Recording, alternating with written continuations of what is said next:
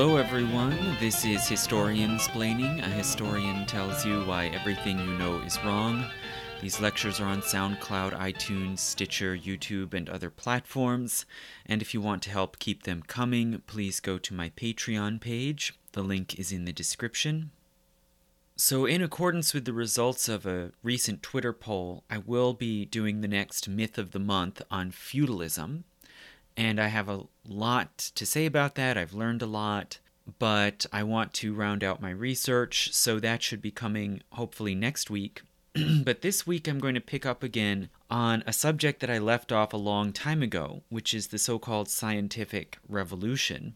And if you listen to that first lecture, part 1 on the scientific revolution, alchemy and apocalypse, I left off in the 1650s, this time of tremendous ferment, of social conflict and uncertainty, and also of great apocalyptic enthusiasm, as all sorts of states were at war, revolutions were happening, England was in the middle of an interregnum with no king on the throne, and there was this great excitement for the new learning, for pan-sophism, the idea of collecting all knowledge from the entire world and bringing it together in some kind of central group or club or circle. There was talk about an invisible college in London.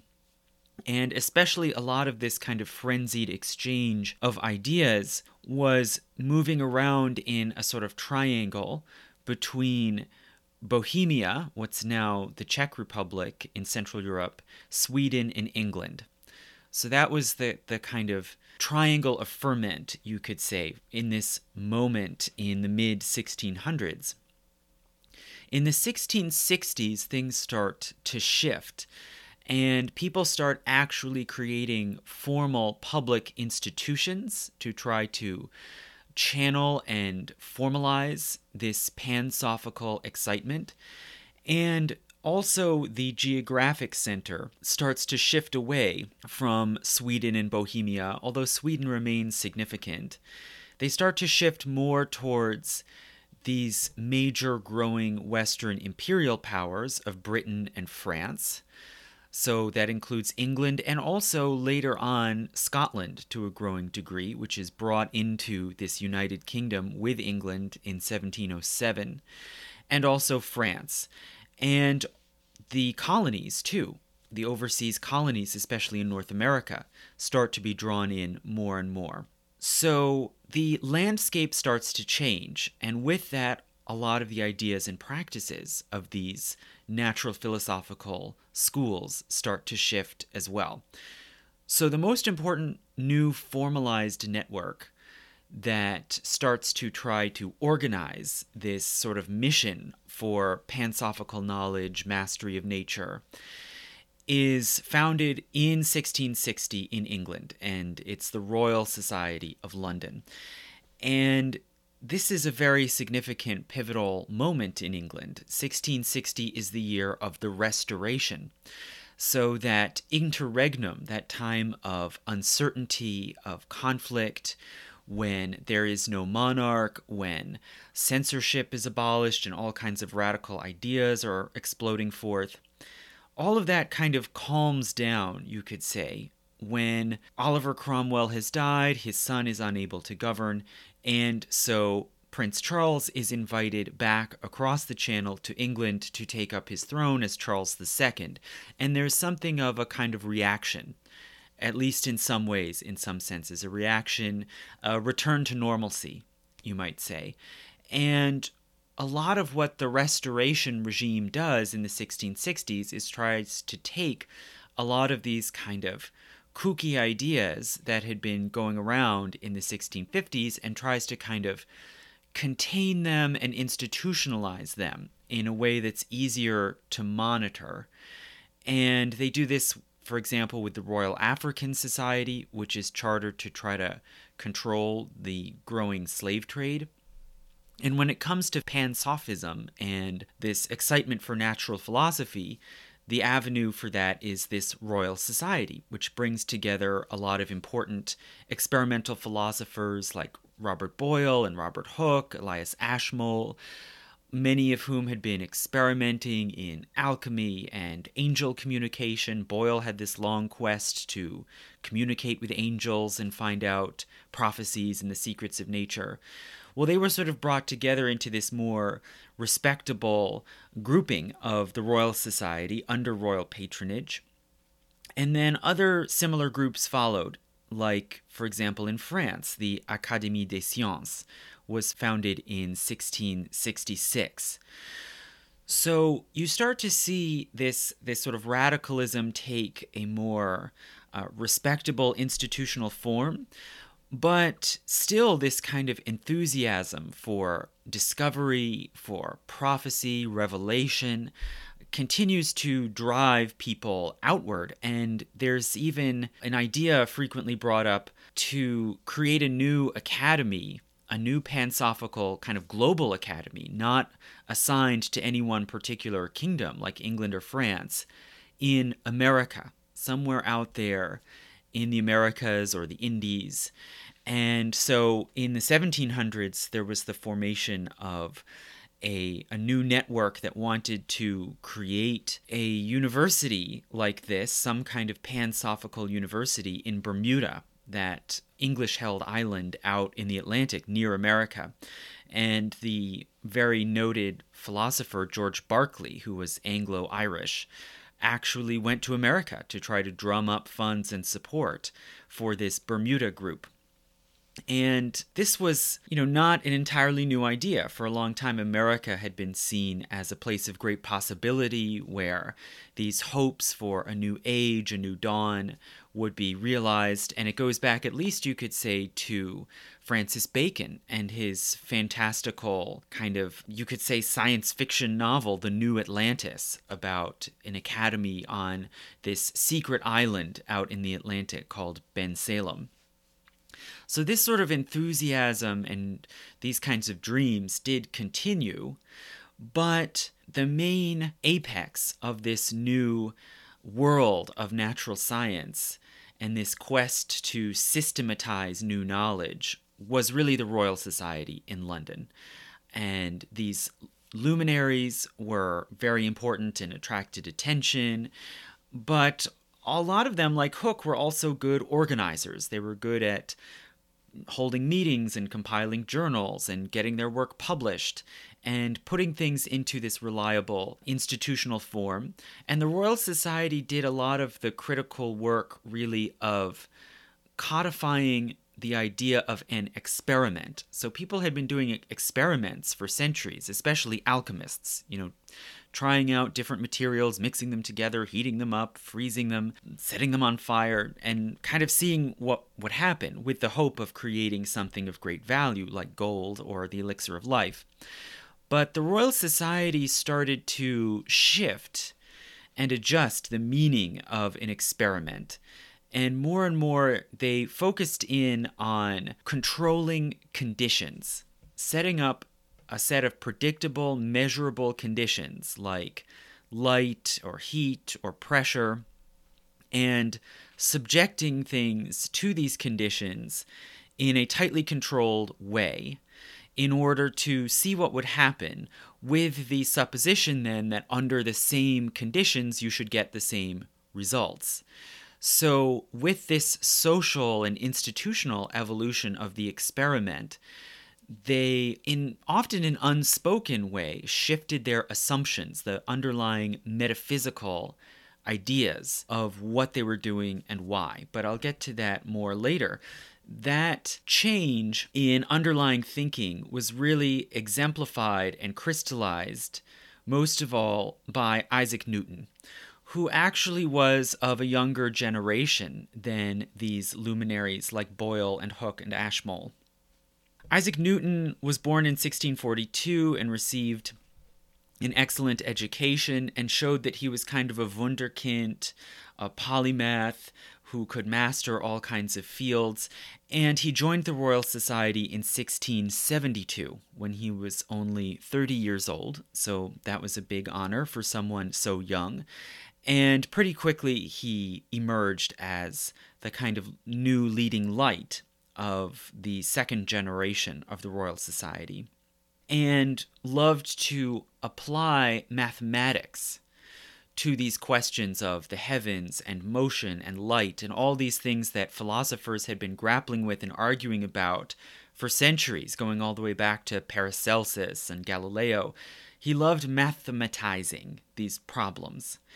And a lot of that, it seems, was for mystical and religious reasons. So he continued to subscribe to a lot of these old ideas of not only Pansophism, but Neoplatonic, Kabbalistic mysticism. And he studied Kabbalah, this sort of body of mystical analysis of scripture that had been developed mainly by Jews and then also passed on to Christians. And he really wanted to apply his mathematical skills to scripture, to the search for hidden meanings in the Bible. And that, it seems, was really the major enduring obsession of his life, really. And these sort of natural philosophy pursuits were kind of secondary, but that's where he made his big mark. He very early on connected optics to mathematics and tried to analyze how, for example, the different colors of the spectrum could be related to one another through mathematical ratios, depending on how they refract through different media. He also built upon the work of Galileo and Kepler in their studies of motion and of the heavenly bodies.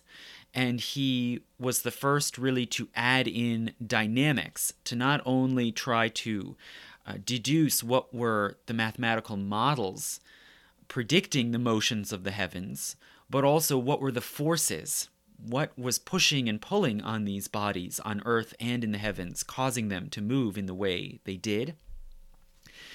And all of his sort of copious work of trying to describe phenomena mathematically was then collected in his great magnum opus, Principia Mathematica, which was published in 1687 when he was 45. And the most impactful part of Principia Mathematica is simply his 3 laws of motion, where he just takes up the work that Galileo and others had already done, analyzing and describing the motion of objects falling or rolling or launched through the air. And he argues that all of these phenomena can all be described according to 3 simple laws. Objects in motion tend to remain in motion. So here he's kind of flipping the script, you could say. Instead of saying, when you throw a javelin, the question is what keeps it moving after it's left your hand, which is the question that Aristotle had tried to answer. Instead, he flips it and says, no, we should assume that that is what will always happen. The question is what stops it. And that's where the other 2 laws come into play. So secondly, force equals mass times acceleration. So this one is a little mathematical formula. If things that are in motion tend to remain in motion and things that are at rest tend to remain at rest, well then what causes that to change? What makes something start moving or stop moving? Well, any change in motion you can call acceleration.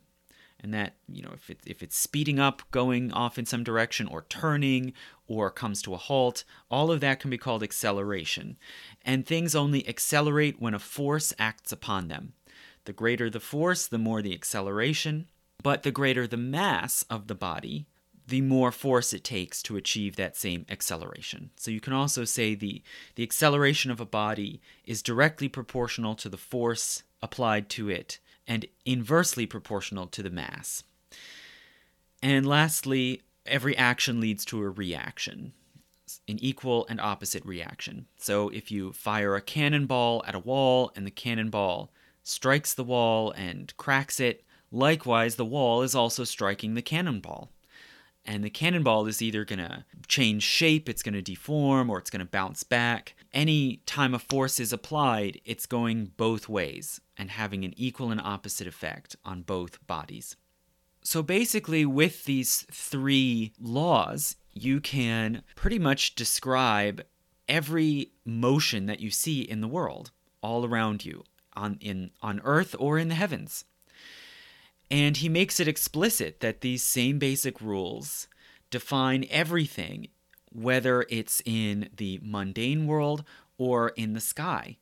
And that was a pretty radical argument, considering that all of these philosophers up to Galileo, and even after Galileo's time, continued to say that the heavens are essentially different. They're somehow pure and perfect, and they do not suffer change in the way that things on Earth suffer change. So to say that change and cause and effect work the same way in both realms is to kind of flatten the universe, right? To say that there's nothing essentially different about things we see in the sky like the moon and the stars, as opposed to things like feathers and bowling balls. And in order to bring this whole picture together, he argues for a force, an invisible force called gravity. And he puts forward a law of universal gravitation, which also has a mathematical formula to it, but basically it just says every body of any kind everywhere in the universe attracts every other body. So why is it that when you let go of a rock, it falls down to the ground? It's because the Earth as a body is exerting gravity on the rock. Why is it that we see the moon moving around the Earth? And that is what was generally accepted by this time. The moon goes around the Earth because the Earth is pulling on the moon. And the moon constantly accelerates towards the Earth by bending its pathway, and hence goes in a circle around the Earth. And likewise, that's why the Earth goes around the sun, and so does Jupiter, and so on. Every single body is just a hunk of mass attracting every other hunk of mass, depending on how big it is and how far away it is. Newton's arguments were very striking and powerful and gained a certain number of followers and admirers, but it did not win universal acceptance, not then and not for a very long time.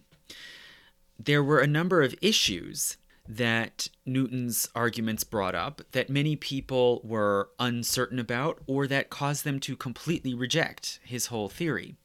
A major one was action across a distance. If you accept his notion of universal gravitation, then you have to suppose that the Earth is exerting gravity upon the moon thousands and thousands of miles away, and for that matter, so are you. Your own body, small as it is exerting some gravitational pull on Jupiter or the sun. How can that happen? How can bodies that are not touching each other act on one another with forces?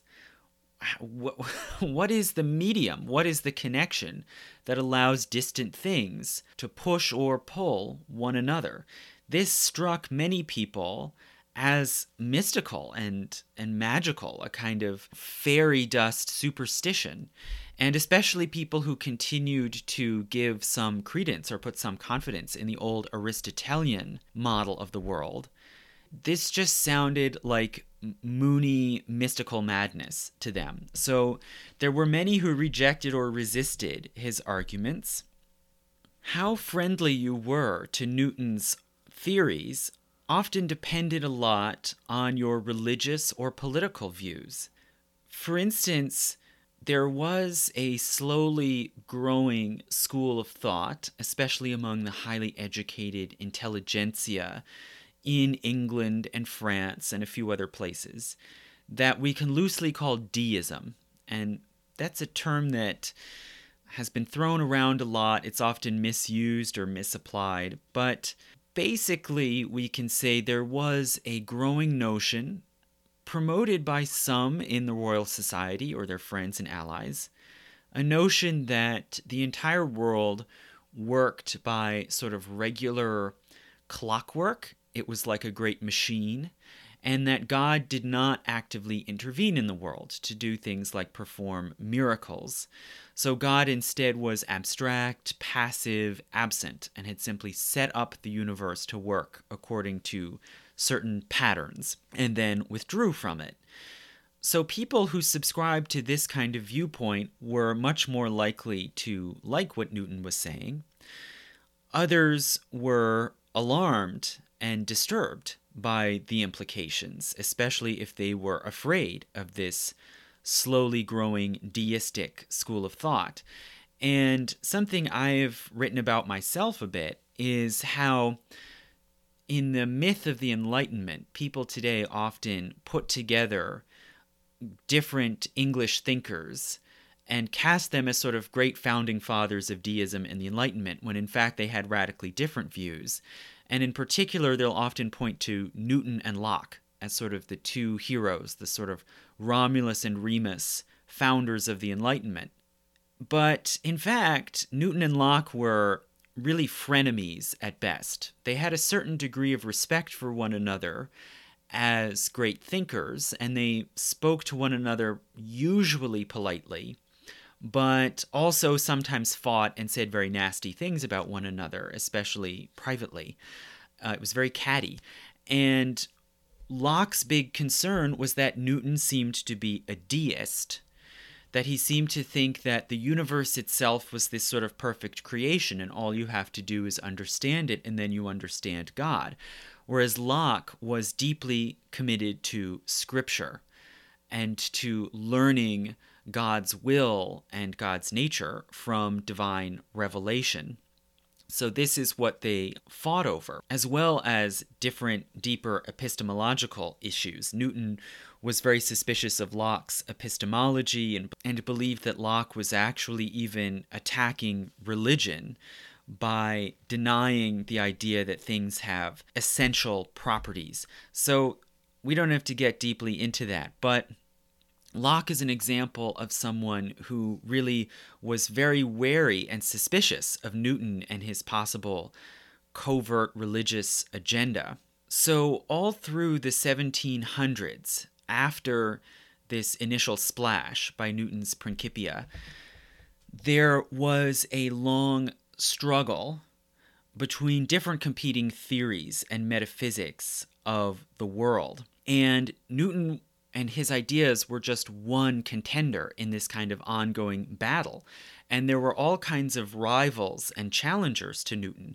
It was not as if people woke up from reading the Principia Mathematica and said, oh, Newton got it right. Now we're in the age of Newton and science. Not at all. It was a very, very slow shift, and people all through the 18th century really didn't know where it was going to go. And there were other philosophers that we rarely ever mention today, like the Bishop William Warburton and the Anglican priest William Law, who also put forward theories of the world, of natural philosophy, that were much more metaphysically complex, that were often mystical and involved hidden spiritual bodies and spiritual forces and essences. Both of them drew a great deal on the German mystic Jakob Böhme, and in turn on this kind of older 16th and 17th century school of mystical Neoplatonic philosophy and the idea that things were connected by their symbolic resonances or sympathies. Things that looked similar were connected to one another because of their meanings. And that sort of mode of thinking really did endure and continued to compete with Newton and Newton's physics. And there was a continuing interest in astrology, the correspondences between constellations in the sky and limbs of the body. Physicians continued to search for the so-called weapon salve, a drug that you could apply to the weapon that had caused a wound in order to heal the wound. Something that sounds totally nutty by today's standards, but seemed to make sense to many people all through the 16 and even into the 1700s. So Newton and his physics and his sort of simplified mathematical model of the universe continued to be controversial. It only gained ground very slowly over the course of the 1700s, and ultimately only after 1800 was there really a widespread consensus, you might say a scientific consensus, around Newton and Newtonian physics, as we call it now. So if there was all this resistance and skepticism around Newton and his physics, why did it ultimately win out? Well, there are a number of reasons. One is the sort of political reason. So remember, as I said, Newton joined the Royal Society in 1672, so just 12 years after it had been created, and he was a sort of new, young mover and shaker. And at that moment in the Restoration, this kind of a philosophy, the idea that all things in the universe obey one set of rules, that bodies revolve around one another, everything is drawn towards the sun and hence revolves around it, and the moon is drawn towards the earth and so revolves around the earth.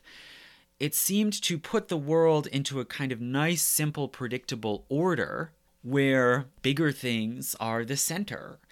And this could be appealing if you saw it as a kind of parallel to politics and to the idea of a single sovereign, a single leader or ruler that everything revolves around. And people made those comparisons a lot, especially in the 1700s.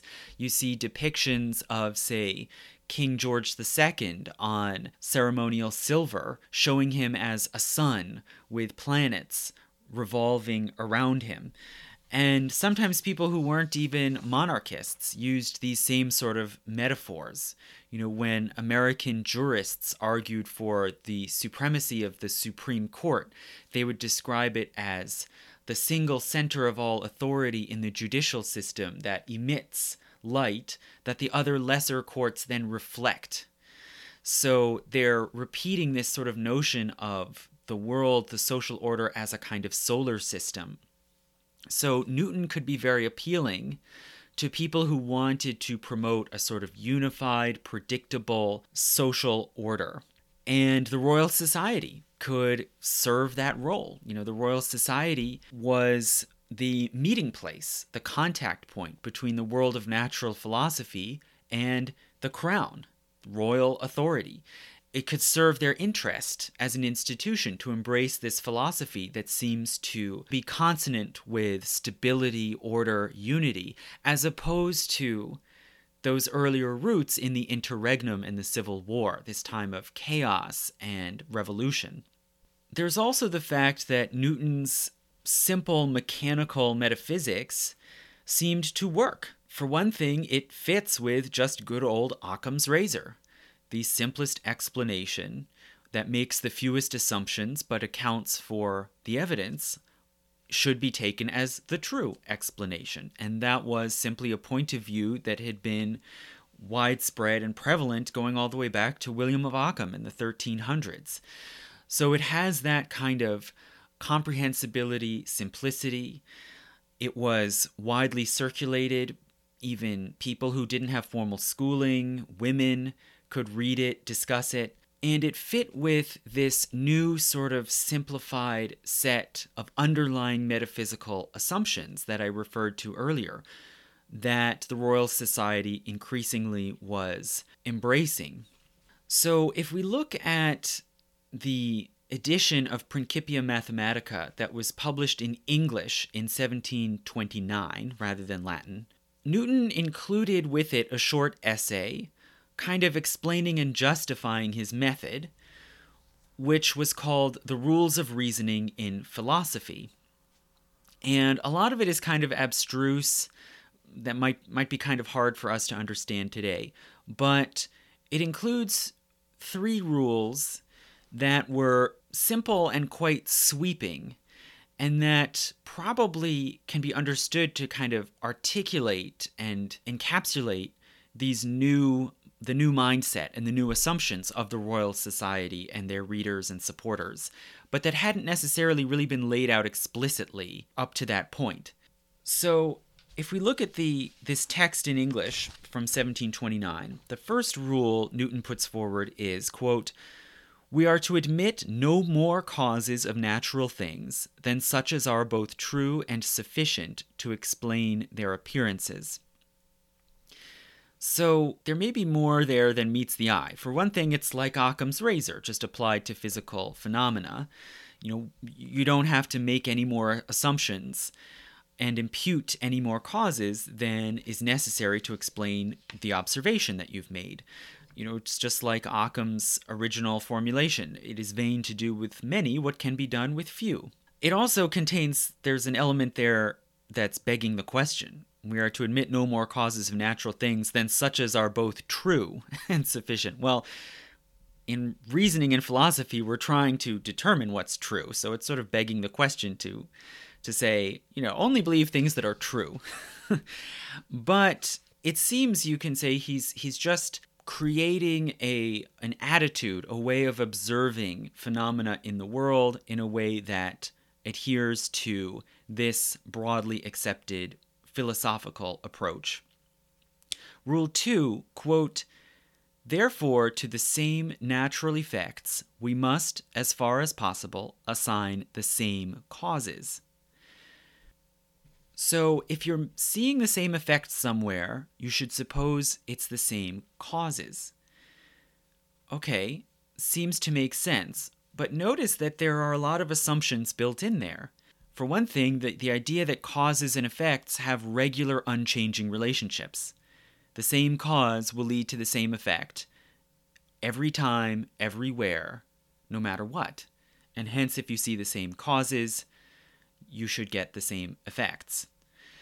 And he illustrates this rule. He gives examples and illustrations. And Newton says, quote, "As to respiration in a man and in a beast, the descent of stones in Europe and in America, the light of our culinary fire and of the sun, the reflection of light in the earth and in the planets." So he's bulldozing over all kinds of barriers and distinctions that previous philosophers, including Aristotelian philosophers, and Neoplatonic philosophers too, would have made. The idea that, for instance, humans and beasts are essentially different, that they're different orders of creation. Newton is saying, no. It doesn't matter if you're talking about a human or an animal. If it's respiration, it's respiration. It works the same way. The descent of stones in Europe and in America. Now that's a very revealing example too. The same causes that make a stone fall here in England should also be making stones fall over there in America, which happens to be a place that England is colonizing. So there's a great promise here in saying the same causes and effects happen anywhere in the world, any location in the world. That means if you figure out a technique, if you build up knowledge from observation and experimentation here at home, say in England, you can then apply that knowledge abroad, over in America, maybe where we have colonies, or vice versa. Something that you learn about the body or about the earth or about weather over there abroad in faraway lands, you can bring that knowledge back here and use it. So this is a way of thinking that is very appealing if you are, say, for example, starting to build an empire and you want to gather knowledge and exercise power. The light of our culinary fire and of the sun. So now he's saying phenomena on earth are the same as what we see in the heavens. Once again, right, no distinction. If you see it happening here on earth, you see it happening out there in the heavens. And he drives that home again with the last one, the reflection of light in the earth and in the planets. If you see light bouncing off a mirror in your living room, that should be the same as the light of the sun bouncing off the planet Venus. In a way, this second rule is massively liberating. It's saying we can figure things out anywhere and apply them anywhere, not only anywhere around the globe, but even beyond the earth. Suddenly, our knowledge, our ability to understand the world, gives us this limitless power, this limitless insight and power over everything. It's a great, you could say, imperial philosophy. And he follows through with this then again with Rule 3. The qualities of bodies which admit neither intention nor remission of degrees, meaning they're unchanging, and which are found to belong to all bodies within reach of our experiments, are to be esteemed the universal qualities of all bodies whatsoever. So this, you could say, is a kind of endorsement of inductive reasoning. If you're seeing things happen in bodies around you, behaviors, qualities, traits. You can suppose they apply to all bodies of all sorts everywhere, unless you see evidence to the contrary. So there's this great expansiveness of his philosophy. Now, notice that if you subscribe to these rules, there are certain things that you have to throw out. Things that previous philosophies would have taken very seriously as very important. Like, who is performing this experiment? How trustworthy are they? What's their state of mind? What's their spiritual state? Alchemists used to suppose you have to be in a kind of pure spiritual state to perform a successful experiment. Otherwise, it's going to go wrong. Well, now that doesn't matter. It doesn't matter who's doing it. It also doesn't matter where they're doing the experiment. It doesn't matter when. All of these things, the season, the alignment of the stars, none of that matters. Also, symbolic connections. The notion that that a plant in the shape of a tooth will have a special effect on a person's tooth if they come into contact with it, because there's some meaningful link between them. All of that has to go out the window. Symbolism, spiritual meaning, sympathies, all of that is gone. And this is the sort of implicit assumption that the Royal Society really had been building up over many years before this edition of Principia Mathematica was published in 1729. They had gradually ruled out those other factors. And more they came to believe that only certain types of conditions of an experiment actually matter. Things like temperature and pressure and light. Those things actually matter. Not, is this being performed by a spiritually enlightened person? Is this happening while the sun is in the house of Aquarius or whatever?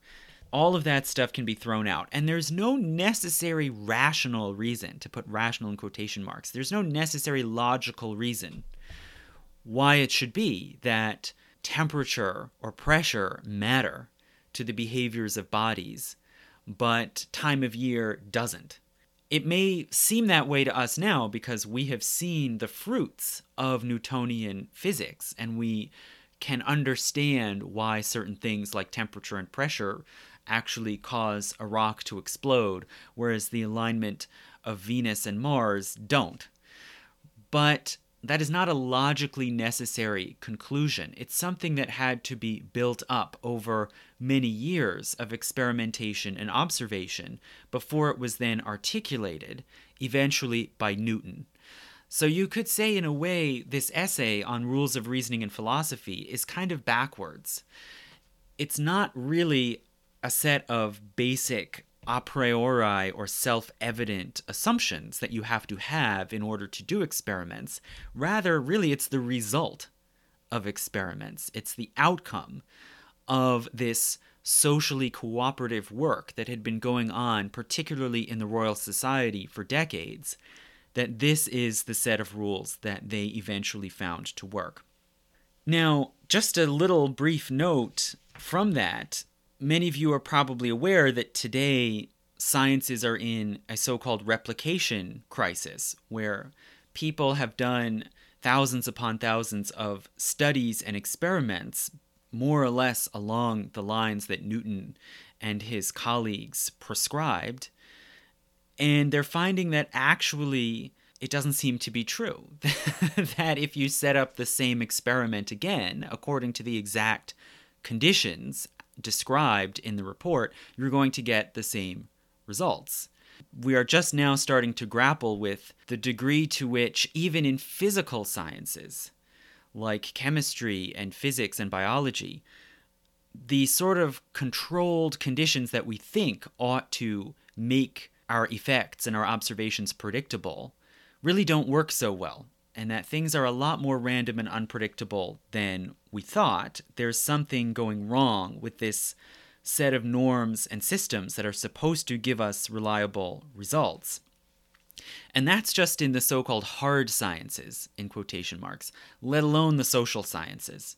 which some would argue are a massive category error, that there's a mistaken notion that setting up controlled experiments in imitation of Newton or Boyle's or Hooke's experiments in physics and chemistry will give you predictable results in the same way if you apply them to human behavior. But, that you could say is kind of the replication crisis times 10. Okay, well, putting that aside, this is the mentality that had been developed in the Royal Society among their members and their supporters and their correspondents in places like the French Académie des Sciences or in Sweden or in North America. What were these results? What were the sort of results people were getting from this kind of experimentation, whether before or after the creation of the Royal Society? Well, there's a big fact here, a large overarching fact that we have to recognize first, which is that when we look at the classic scientific revolution from about 1500 to about 1700, this time period that people usually tend to talk about as the scientific revolution, very little actual invention or innovation happened. Very little. There are very few useful, applicable discoveries that came out of that period. It was, as I said before, it was a time of confusion and epistemic free-for-all, with the old Aristotelian view of the world breaking down and all sorts of confusion and disputation about how to describe the world instead. So it was a time of shifting in thinking. It was not a time of great innovation.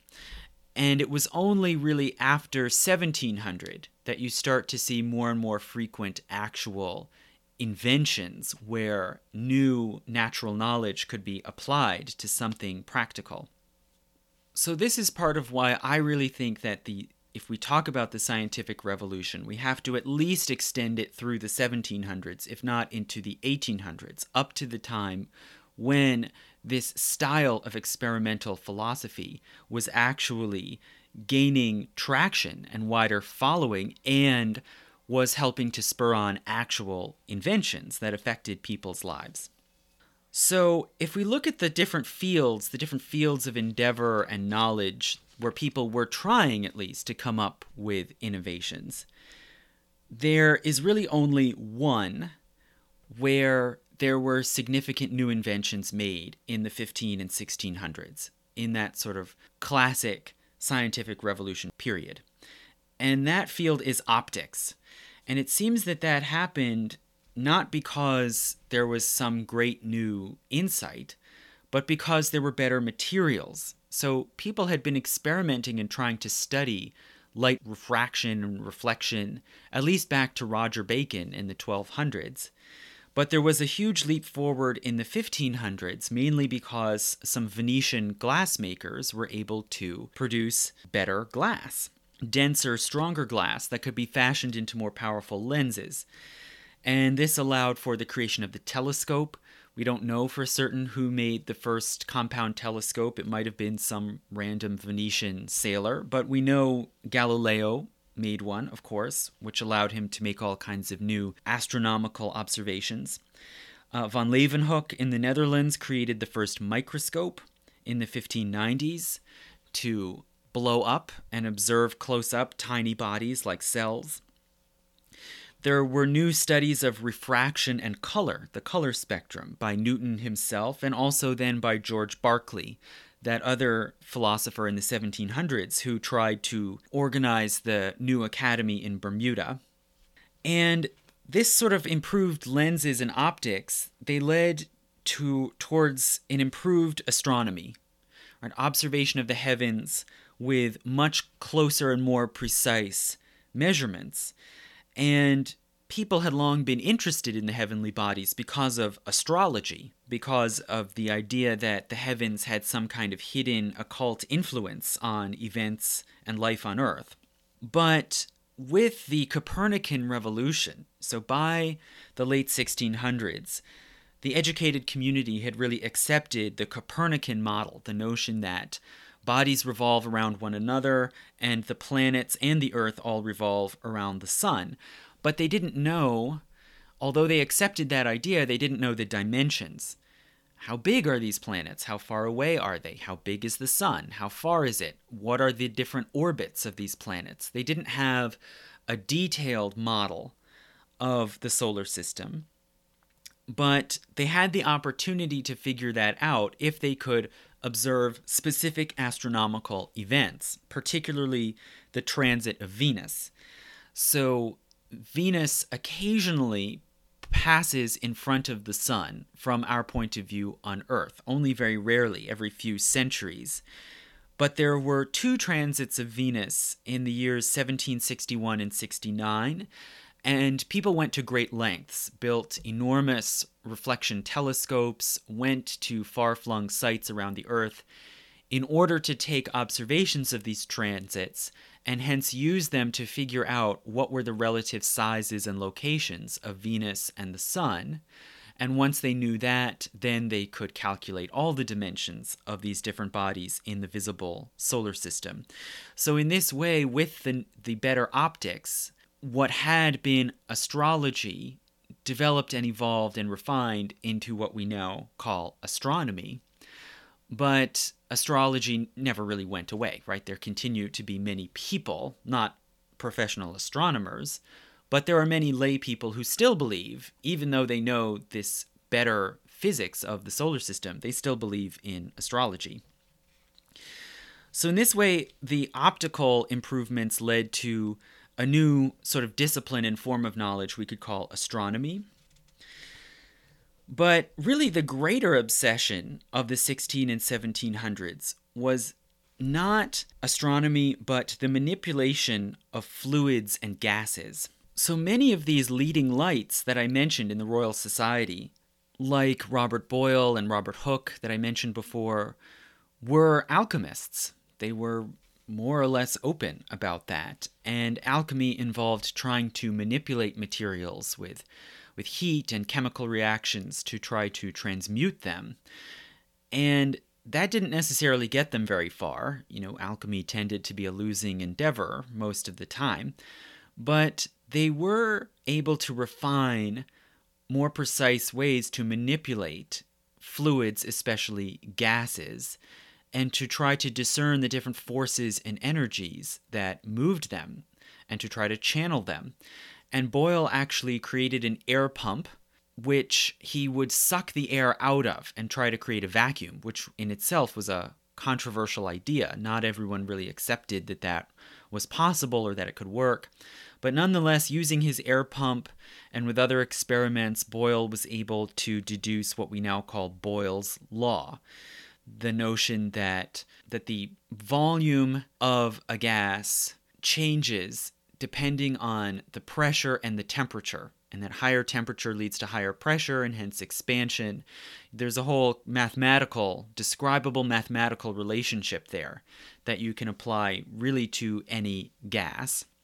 And this sort of improved knowledge of fluids and gases and heat did lead to more and more inventions after 1700. For instance, in 1709, the first hot air balloon, so really the first human flight, was a hot air balloon created in Portugal in 1709, right? Just drawing on this idea that hotter air will be more expansive, less dense, and hence will rise and can lift things up as they rise. Just 3 years later, an English mechanic, Newcomen, created the first steam engine, a machine powered by the rapid expansion of water into steam as it heats up. And this led eventually to pressure engines, right? Enclosed chambers where that enormous force of expanding steam can be channeled out to drive a powerful engine, and hence eventually to steamboats, and then later in the 19th century to railroads. And a French philosopher, Antoine Lavoisier, was able to isolate oxygen in 1772. So figure out what it is in the air that actually makes fire and combustion possible. So more and more these inventions were built off of this better understanding of how to manipulate fluids such as water and gas and steam, and what sort of elements, you could say, worked and interacted in chemical reactions like fire. And these discoveries became more and more useful by the end of the 1700s, and they then, of course, were yoked to new machines like spinning machines to process textiles, and hence they made possible, really, the Industrial Revolution, the creation of mass mechanization to process wool into cloth, which was always the major industry in Britain, beginning from the late Middle Ages and the enclosure movement and this effort to get human tenants off the land and replace them with sheep to feed into this enormous wool industry. So it was this evolution from Boyle and his experiments with the air pump up through the creations of steam engines that, on the one hand, led to the Industrial Revolution, and on the other hand, created a second new field of philosophical knowledge, which we call physics. Right? So improved optics leads to astronomy. Experiments with air and steam lead to physics. And also in a similar vein, all kinds of philosophers, and I'm still calling them philosophers because they were not yet called scientists, and this field of knowledge was not called science. It was called natural philosophy or experimental philosophy. Many experimental philosophers in many different countries also found that they could experiment in interesting ways with the manipulation of electricity. So people still had no good explanation of what electricity was. There was a lot of confusion and debate. What is an electrical spark? What is an electrical charge? What is lightning? Is lightning electricity? Is it just a big electrical zap? It was really unknown. And there was a growing fascination with electricity and the sort of mysterious power of it. And many people created generators, little machines like a little engine that would turn a glass bulb and rub it against a cloth in order to build up electrical charge, which then could be discharged with a powerful zap or spark. This sort of thing became very common. There were people like Ebenezer Kinnersley and then later Benjamin Franklin who went around different towns in England and the colonies performing these bizarre experiments and demonstrations with their electrical generators. But Franklin was the one who really cast in his lot with the idea that lightning is electricity, and that in the same way that Newton argued the same laws of motion that apply to objects on Earth also apply to the heavens, so things that you do to channel electrical sparks in your little engine in your demonstration room should also work with lightning. And he created the first lightning rod in 1752 to actually actively attract and channel the electrical current coming from a lightning strike. So this was one of a number of things that Franklin did that made him into a new superstar, right? Along with his work in optics, creating bifocal lenses. And many fans who spoke and wrote about Franklin at the time often compared him to earlier alchemical sages like Bernard Palissy in France or Paracelsus, the traveling physician that I mentioned in the first lecture about the scientific revolution. So many people perceive Franklin partly because he comes from the colonies. They perceive him as this sort of rustic, primitive sage, revealing the secrets of nature out there, in the woods, even though he lived in a sizable town, Philadelphia. But he sort of builds on this continuing fascination with America and this connection between pansophical wisdom, revealing the secrets of nature, and the kind of undiscovered, mysterious realms in America. A fourth field, so alongside improved astronomy, manipulation of gases, manipulation of electricity. A fourth field of advancement was the study of living organisms, particularly the collection and categorization of all sorts of living things, plants, animals, fungus. And people in the 1700s really approached this massive field of new knowledge with this kind of obsessive desire to order and control the things of nature by categorizing them and figuring out their relationships and connections.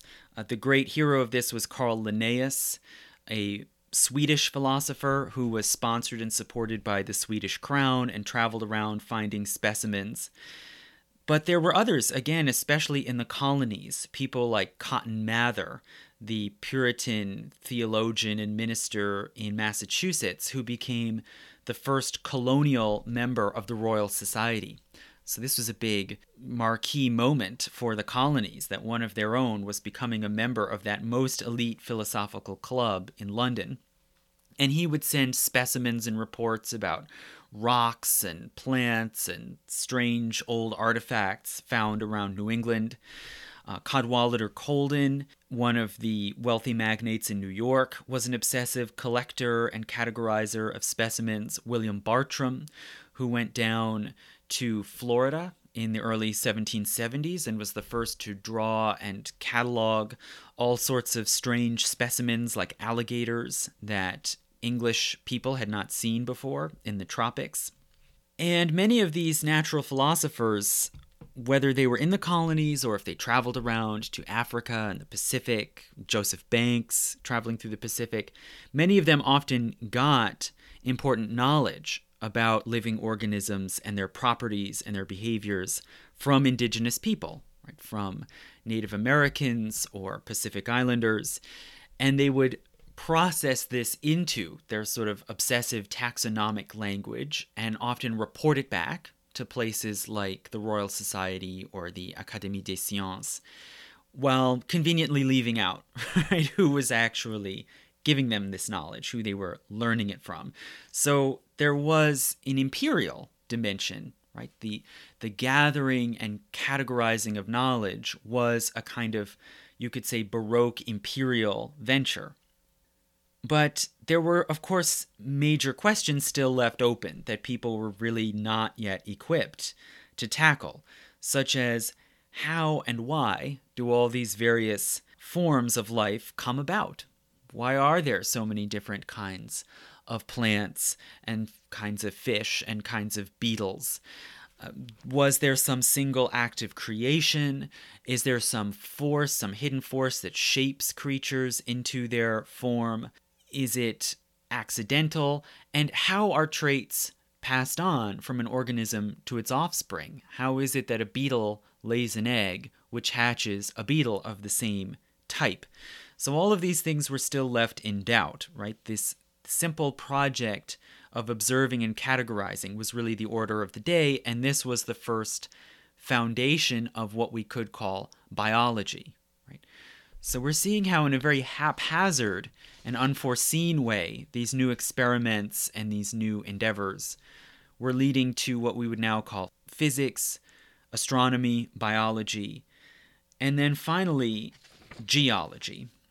So people still did not have a good grasp on the Earth, right? This was another enormous mystery. Why does the Earth look the way it does? Why does it have these features like oceans and continents and mountains and volcanoes?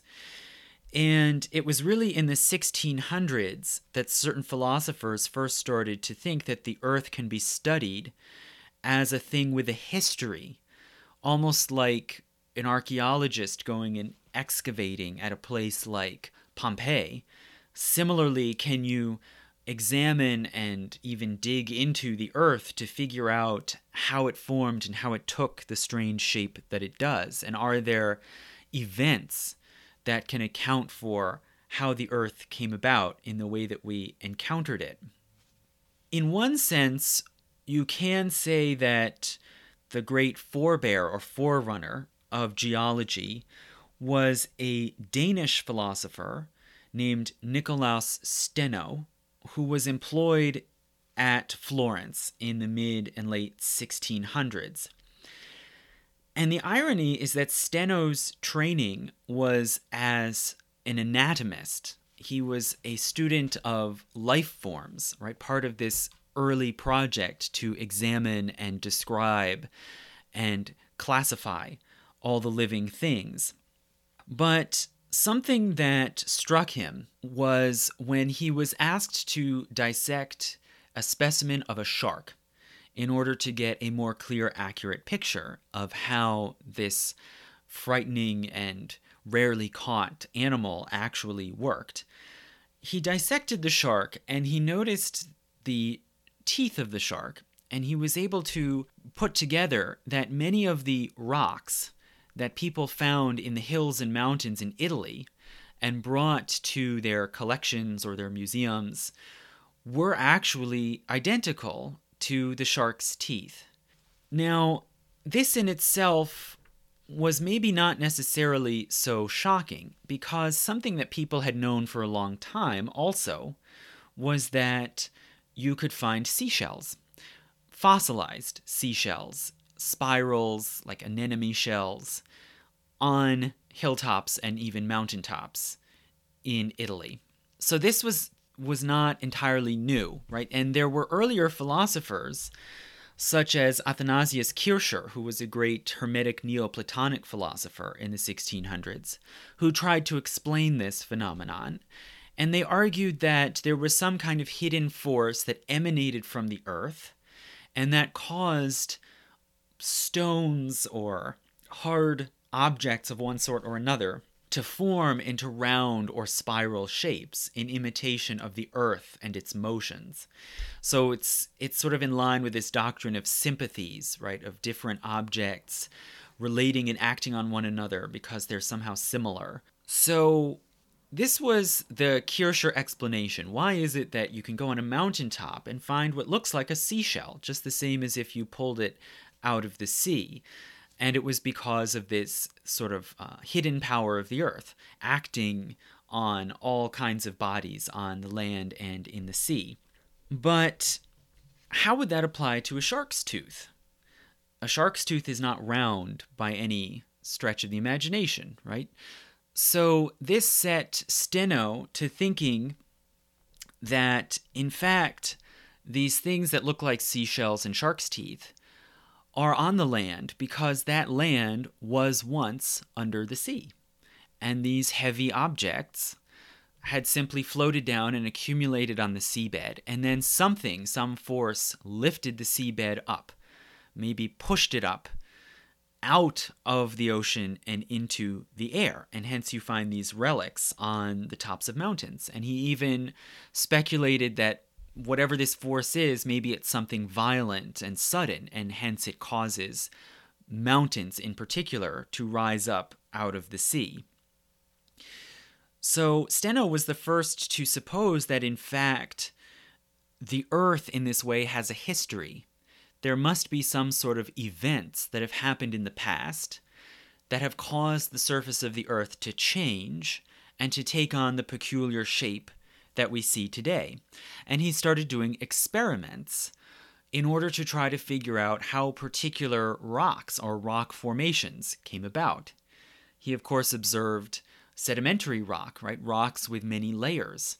And he theorized that those layers came about because there was a series of repeating events over a long stretch of time that created these layers one by one. And then he tried to figure out what those events were and how they created rock layers. And he was able to do experiments that showed that when you shake up a bunch of sediments, a bunch of gravel and stones and sand and dirt in water, and then let it settle, what you get is a layer where the biggest rocks and particles accumulate on the bottom, and then the smaller stuff on top.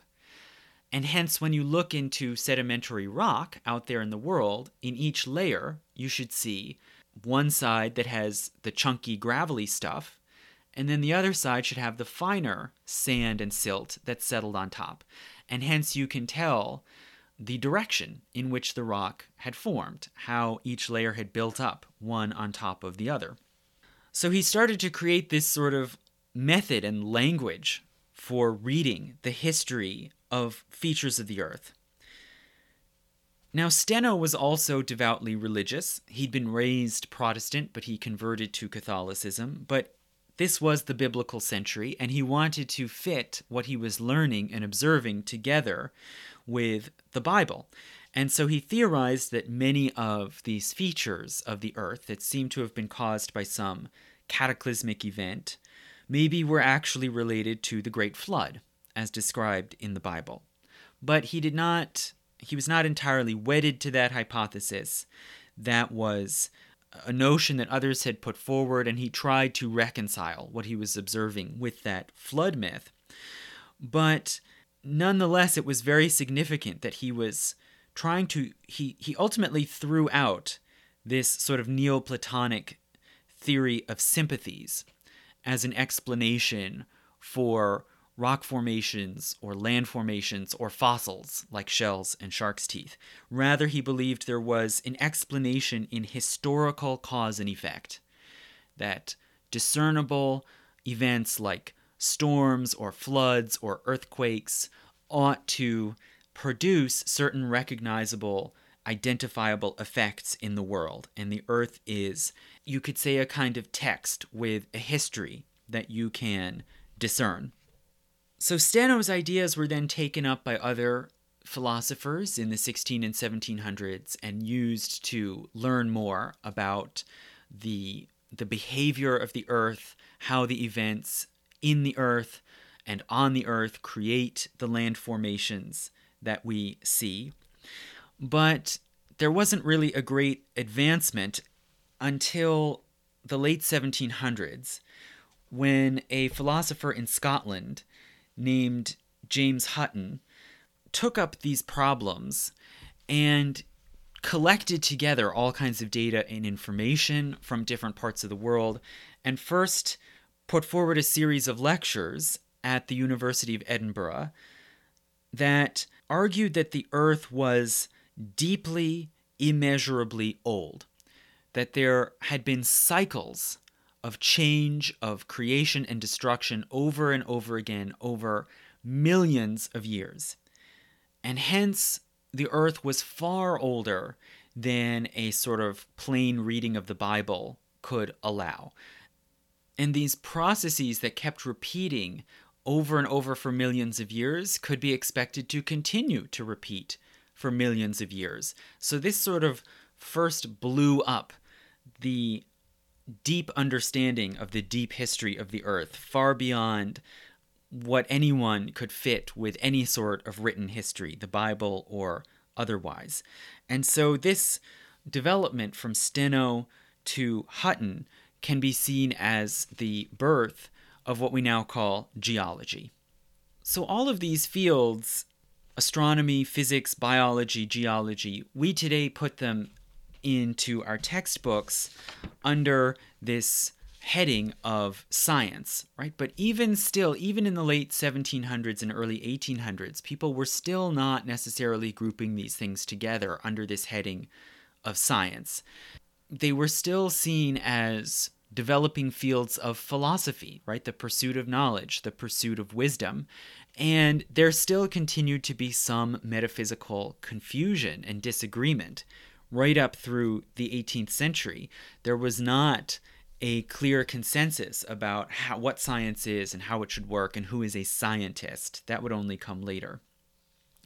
There also were spheres of what we would today call science that were still stagnant and really made no significant progress between the 1500s and the 1800s.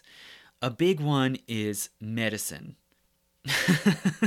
There was disagreement, confusion, conflict between Paracelsian alchemical medicine, which I talked about last time, and Galenic medicine, which revolves around the four humors.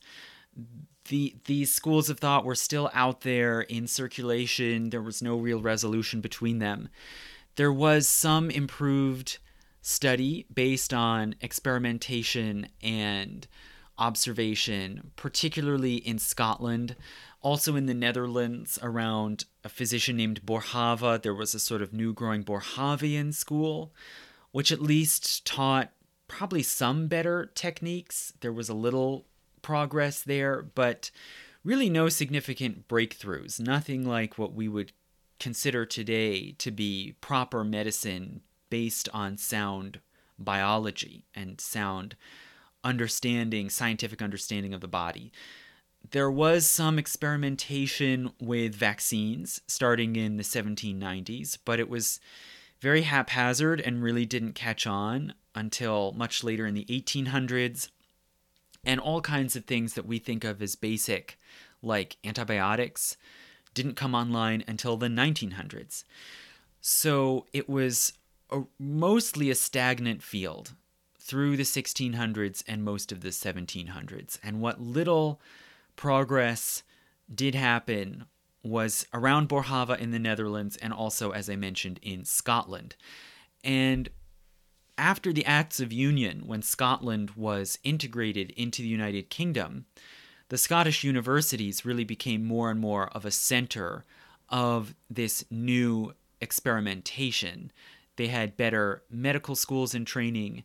They had eminent new philosophers putting forward radical ideas for the time, like Adam Smith and David Hume, and you had people like James Hutton, this great innovator in geology. So a lot of what we think of now as science, in quotation marks, really only came together after 1800, when there was finally a pretty firm consensus around Newton's physics and around the idea that there should be some simple set of mathematically definable rules governing all of these different phenomena: the earth, the heavens, the body, light, heat, gas. All of these things should fit under basically the umbrella of what we would now call physics or Newtonian physics. And Scotland was a major center of that change, but that really only came in the 19th century. This was not, it's not as if Newton walked into the Royal Society in 1672 and everyone said, aha, now we've got it, we've got science. And something I pointed out myself in my dissertation is that even as late as 1802, you can see instances of Freemasons holding lectures and orations in their Masonic halls and using the word science, scientifical advancement, the scientific labors of the lodge, with no connection at all to natural philosophy, nothing about physics or chemistry. Rather, they were using science to mean esoteric ritual. So the word science at root just means a highly developed skill or practice. And that could mean mystical meditation, it could mean religious ritual, it could mean natural philosophical experiments, right? But that idea that science is this special form of knowledge built around these shared practices, exemplified in universities, in research universities, that really only came about after 1800. So thank you so much for listening to this lecture about the scientific revolution, which never happened, but this was a lecture about it. And as I said, I hope to do a myth of the month about feudalism. Should be interesting. And if you want to hear all of my work, including myths of the month and the history of the United States in 100 objects, the installments that are patron only, you can have access to if you become a patron at any level or any amount, even if it's just $1. Thank you.